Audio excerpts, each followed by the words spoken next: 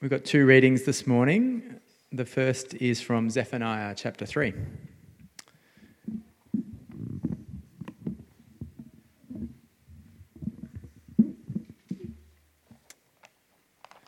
Sing, daughter Zion. Shout aloud, Israel. Be glad and rejoice with all your heart, daughter Jerusalem. The Lord has taken away your punishment. He has turned back your enemy. The Lord, the King of Israel, is with you. Never again will you fear any harm. On that day, they will say to Jerusalem, do not fear, Zion. Do not let your hands hang limp. The Lord your God is with you, the mighty warrior who saves. He will take great delight in you. In his love, he will no longer rebuke you, but will rejoice over you with singing. I will remove from you all who mourn over the loss of your appointed festivals, which is a burden and reproach for you. At that time, I will deal with all who oppressed you. I will rescue the lame. I will gather the exiles. I will give them praise and honor in every land where they have suffered shame. At that time, I will gather you. At that time, I will bring you home. I will give you honor and praise among all the peoples of the earth when I restore your fortunes before your very eyes, says the Lord. And the second reading's from Luke chapter 3. John said to the crowds coming out to be baptized by him, "You brood of vipers, who warned you to flee from the coming wrath? Produce fruit in keeping with repentance, and do not begin to say to yourselves, 'We have Abraham as our father.' For I tell you that out of these stones God can raise up children for Abraham. The axe is already at the root of the trees, and every tree that does not produce good fruit will be cut down and thrown into the fire." "What should we do then?" the crowd asked. John answered, "Anyone who has 2 shirts should share with the one who has none, and anyone who has food should do the same." Even tax collectors came to be baptized. "Teacher," they asked, "what should we do?" "Don't collect any more than you're required to," he told them. Then some soldiers asked him, "And what should we do?" He replied, "Don't extort money and don't accuse people falsely. Be content with your pay." The people were waiting expectantly and were all wondering in their hearts if John might possibly be the Messiah. John answered them all, "I baptize you with water, but one who is more powerful than I will come, the straps of whose sandals I'm not worthy to untie.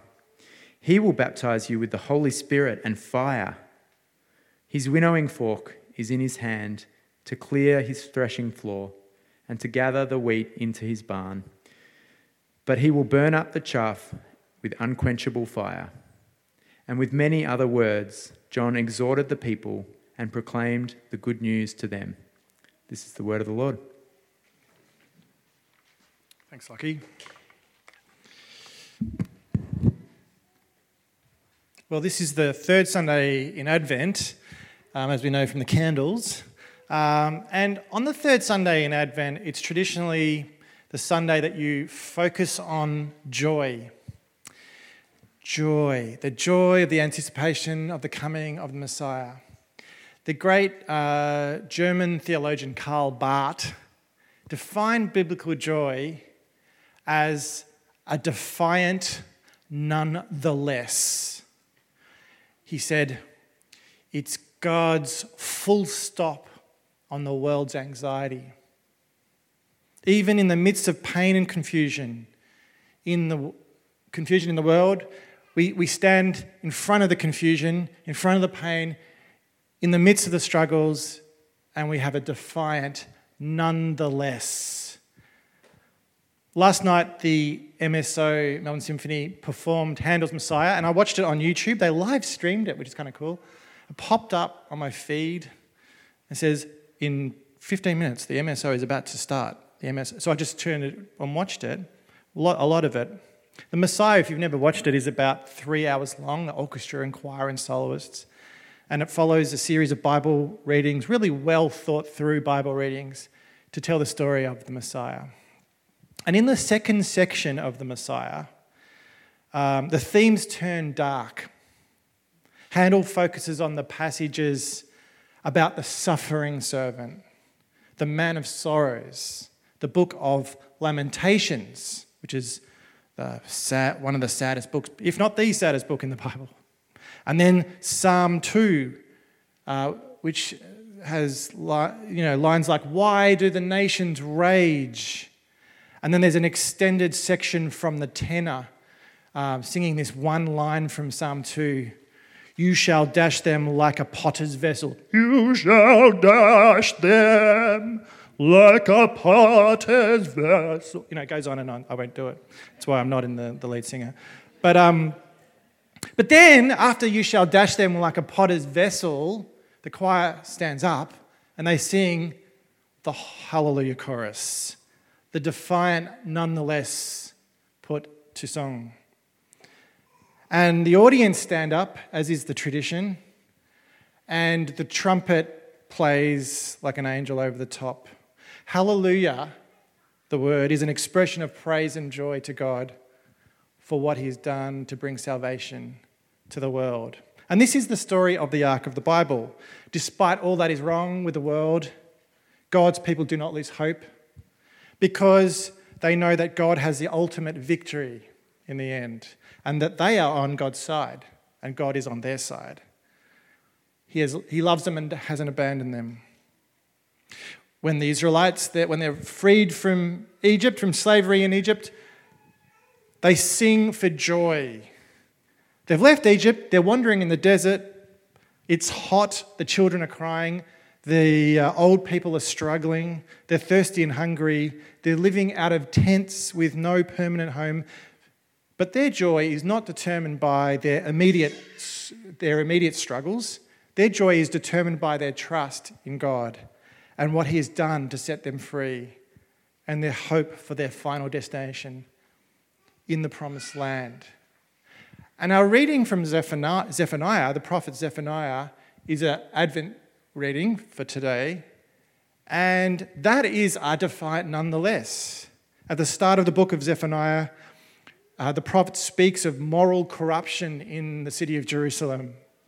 He tells of God's good order being in reverse. He pronounces Jerusalem's judgment because of their sins of arrogance and corruption against God and against the people, and they're not even accepting the rebuke. And so Zephaniah says, the whole world will be consumed. God's going to send an army from Babylon to bring them down. And it sounds terrible. The world is ending. God's holy city will be destroyed. In fact, the surrounding nations, they also will be caught up in this. The Assyrians, the Philistines, the Moabites, they're in trouble as well, says Zephaniah. God is going to purify the land and the people with fire. However, there are a small remnant of a few faithful people in Jerusalem who are worshipping God as God wants them to, living as God wants, living in righteousness and justice. And so Zephaniah offers them good news, a message of hope. He is able to give them a defiant nonetheless, which is that God will rescue them because they have been faithful and trusted him. And on that day of salvation, says Zephaniah, Jerusalem will sing in joy and shout aloud and rejoice because Yahweh is near to them and is removing their oppressors and taking away their shame. God has brought his justice to Jerusalem in order to purify and restore them, and he's going to heal them and rescue them from the violence and evil. It's a bringing together of God's justice, but also his love. And Zephaniah says God is going to find a way to bless the nations as well. God is going to sing to them and celebrate himself with songs of joy. God is going to gather up the outcast and the lonely into his family. This is a fulfillment of the covenant made with Abraham all those years back. And of course, we read this prophecy out at Advent because Zephaniah is anticipating the coming of the Messiah, the ultimate fulfillment of these promises. They're going to be fulfilled in the short term, but also ultimately when Jesus returns, or when Jesus comes, sorry. So See, 2021, if we think about ourselves now and this idea of joy, it's coming to an end, and we're sort of stumbling across the line of the end of the year. We're exhausted. Last week, I couldn't come to church because I got a text message the night before. You have been exposed. You have been at a cafe or something, Isolate, get a test. And we're all sick of all of this. We've had a disrupted existence for about 2 years now. And some have suffered a lot more than others. Our mental health has suffered. Loneliness has set in. School has been a huge challenge. For some of us, our physical health is worse. Some have lost their jobs. We've not experienced church community like we wanted to. But this morning's sermon is about how our Christian faith empowers us to stand in the face of all these kind of struggles and have joy. It's about how God offers to put an end to our anxiety. It's about being defiant in the face of all that gets us down. If we turn to the story of John the Baptist in Luke 3, we see a story of a wild man prophet, a wild man, John the Baptist, a prophet leading a Jewish renewal movement. He offered a powerful message of hope and joy in defiance of the people's struggle. Picture this. He intentionally dresses like Elijah, the prophet. He has long hair, probably dreadlocks, we assume, wore clothes made of camel skin, lived in the desert as a kind of a spiritual exercise. He eats locusts and wild honey. And he's also Jesus' cousin. Let's not forget that. His mission is to take the Jews from being either a lazy and disengaged or really, really serious and missing the point kind of religion or faith to a passionate and committed new beginning, living as God wants them to live. He wants them to rededicate their lives to God and wait to see what God is going to do in the world. John's a reformer, but he's also more than a reformer. He's launching Jesus' mission. He had one foot in the old age, as he's dressing like Elijah, but one foot in the new age as he's launching Jesus' mission. He's the last of the great prophets, the transitional figure to Jesus. And so he launches, the crowds are gathering to him to join in with his program of reform. And then he launches with his sermon to all the people that want to be baptized, and he says, this is not the best way to start a sermon. Imagine if I had done this before. You brood of vipers, who warned you to flee from the coming wrath, produce fruit in keeping with repentance. Imagine starting, looking at the crowd and saying, you are the children of poisonous snakes. You're not the children of Abraham. So they've got only one option, which is to turn from their sin and be baptized. Just because they're Israelites does not mean they're safe with God. They might be God's children by name, but they're not God's children by nature. That's the problem. John says, look, God can replace you with stones if he wants to. Don't think you're special. God's axe is already at the foot of the tree and will cut down any tree that does not bear good fruit, and the branches will be thrown into the fire of judgment. So there's an immediate crisis. I don't know how you would gather a movement by telling people what's wrong with them. But anyway, this is what he's doing and it's working. There's an immediate crisis that needs responding to. Verse 10, what should we do then? The crowd asks.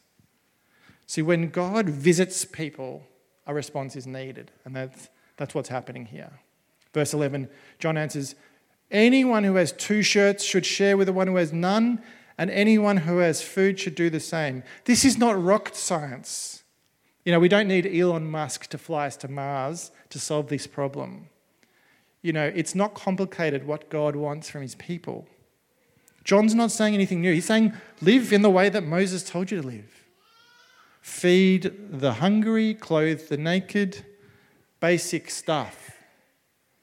And they should have been doing this already, but they hadn't been.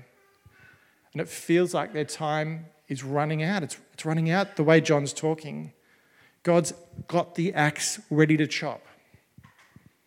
The tax collectors speak up. What should we do? These are Jewish tax collectors working for the Roman Empire. They're not liked because their temptation is to get a bit of extra. The Roman Empire say tax them 10% and they tax 15 just to get an extra 5 or put a bit in their own pocket. So people don't like them. John says they should be fair in their dealings. Tax the actual amount they should tax. Just be good people. And then some Jewish soldiers asked what they should do. Everyone wanted in on the action. So John says them to do what you know is right. Give generously to the poor and treat people fairly. Your actions make a difference to the people around you, he says. You have the power to change people's lives. Did you ever hear the story about the skeptic who looked up to the sky and shouted to heaven, "God, if you're there, tell us what we should do." Back comes a voice. Feed the hungry, house the homeless, establish justice. And the skeptic looks a bit alarmed. He says, "Just testing." "Me too," replies the voice. God cares about the way we live. For those people coming forward for John's baptism, they had to realise that they had to make a public declaration and a commitment to be God's people. They were to be the Israelites as the way God wants them to be Israelites, lights to the world, a living display of God's justice. What they had to do was clear: live righteously, care for the poor and needy, don't let people go hungry, receive the refugees. This was their core business. If they lived this way, then Israel would be living as God intended. But John knows that this is not going to be enough. And this is why he knows that his ministry of moral reformation is only going to take them so far. His greatest mission was to announce the coming of the Messiah. Now, the crowd are a bit confused because he's so powerful in what he's saying. They think he's the Messiah. But John quickly corrected them, and he says, somebody else is coming. Someone superior to me, someone superior in status and power. He says, I'm not going to even be able to tie his shoelaces. There was an old rabbinic saying, which was, every service which a slave performs for his master shall a disciple do for his teacher, except the loosing of his sandal thong. Untying the sandal was such a low act that even slaves weren't expected to do it. But John says the Messiah will be so great that John won't even be good enough to untie his shoelaces. He says, John says, I did baptism with water, but this Messiah is going to baptize with the Holy Spirit and fire. He will pour out the Spirit of God in generous amounts. He will purify people by fire. Their sins will be forgiven. And today we baptize Heidi and we trust that God has poured his Spirit out on her, that she will travel through life with God. She's been baptized with the kind of baptism that John was anticipating through Jesus. Baptism has marked that she has been received into his arms. No matter what struggles she faces through life, and she will because everyone does, she is safe with God. So if you haven't been baptized, I encourage you to get baptized. So the announcement of the coming of the Messiah from John is John's defiant nonetheless. He's saying, you guys are in trouble, the axe is there, but there's a Messiah about to come. For a people who are in big trouble, a sinful people who are a moral failure, unjust and selfish people who deserve judgment, nevertheless, in the face of all this, a Saviour was about to appear at any moment. And this is good news. It's a full stop on their anxiety, on their spiritual worries. And Luke tells us that John the Baptist was so excited. He knew what was going on. So excited that when Mary, Jesus' mother, goes to tell the pregnant Elizabeth, John the Baptist's mother, when he was in the womb, that John jumped for joy. He's so excited. And his mother was filled with the Holy Spirit. The birth of Jesus is good news that brings great joy. But we have to remember, what are we talking about when we're talking about joy? Verse 17 clarifies something.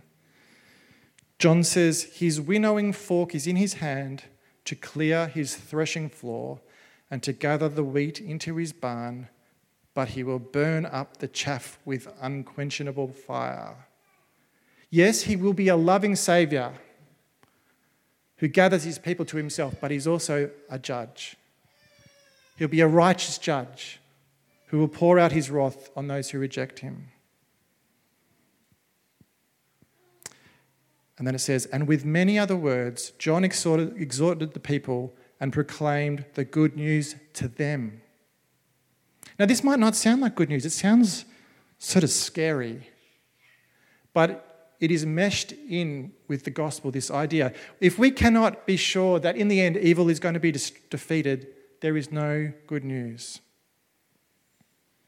So what does this mean for us, this story? Advent 3, joy, Zephaniah, John the Baptist. Christian joy doesn't mean everything's always happy and easy. Let's just remind ourselves what happens to John. Not long after Jesus began his ministry, John is speaking out against Herod for his moral corruption. So Herod chops his head off. Remember what happened to Jesus, the one who we have joy in, the bringer of eternal joy. He's arrested, tortured, and put on a Roman cross. Remember what happened to the Apostle Paul, who spent a lot of his ministry in jail. But he chose joy. He said in 2 Corinthians 6, verse 10, that he was full of sorrow and yet rejoicing. Okay, this is what we've got to get right, and I think the Western Church gets wrong. Christian joy isn't some fake, let's pretend, let's have a coffee machine in the foyer and do this and jump around and be smiley every Sunday and pretend like there's nothing wrong ever. Christian joy isn't like a promise that God's going to make your life awesome.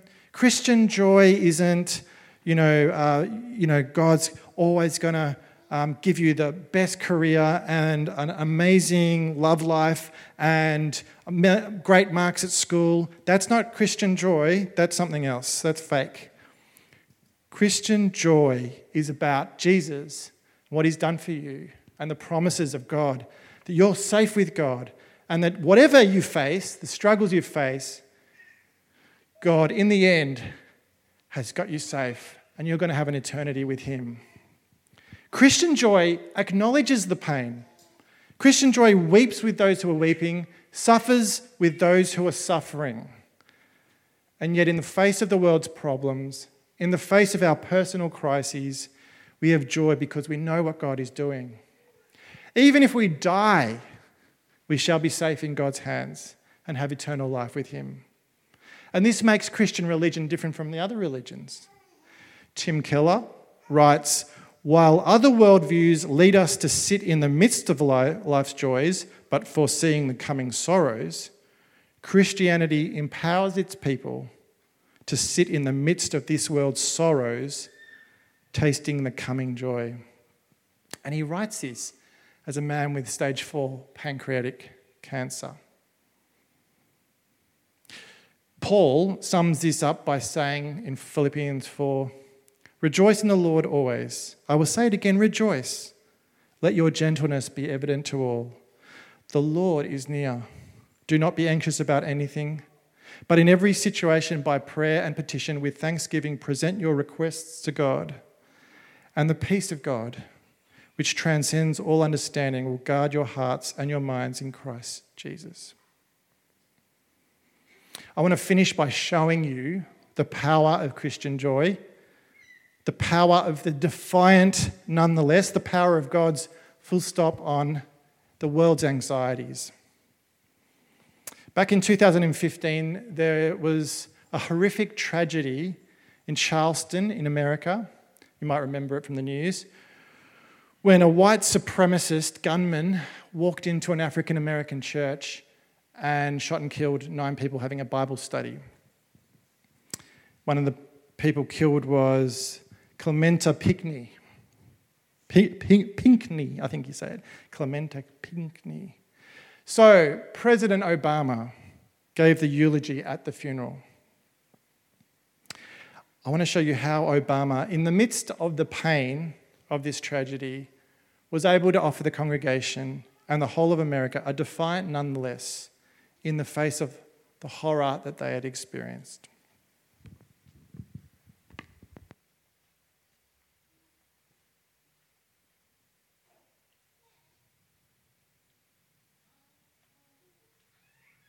That's what I felt this week. An open heart. That, more than any particular policy or analysis, is what's called upon right now, I think.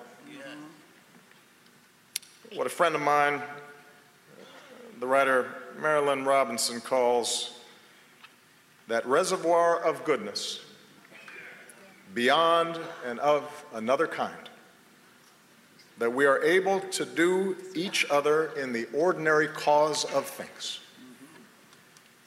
That reservoir of goodness. If we can find that grace, anything is possible. If we can tap that grace, everything can change.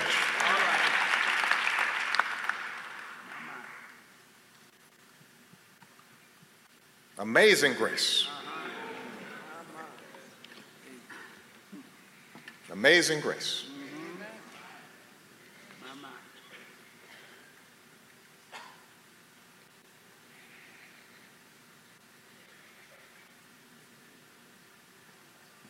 Amazing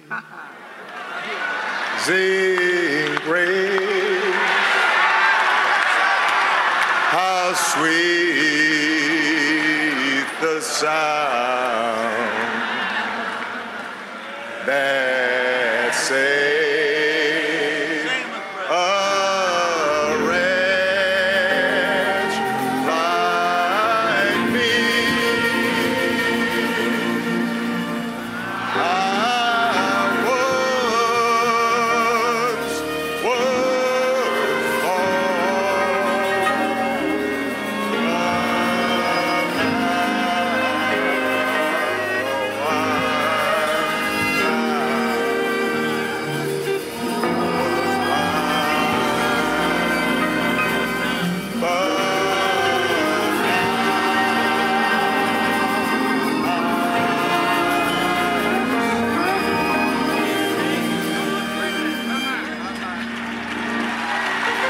Clementa Pinckney found that grace. Cynthia Hurd found that grace. Susie Jackson found that grace. Ethel Lance found that grace. The Payne Middleton doctor found that grace. Tywanza Sanders found that grace. Daniel L. Simmons Sr. found that grace. Sharonda Coleman Singleton found that grace. Myra Thompson found that grace. Through the example of their lives, they've now passed it on to us.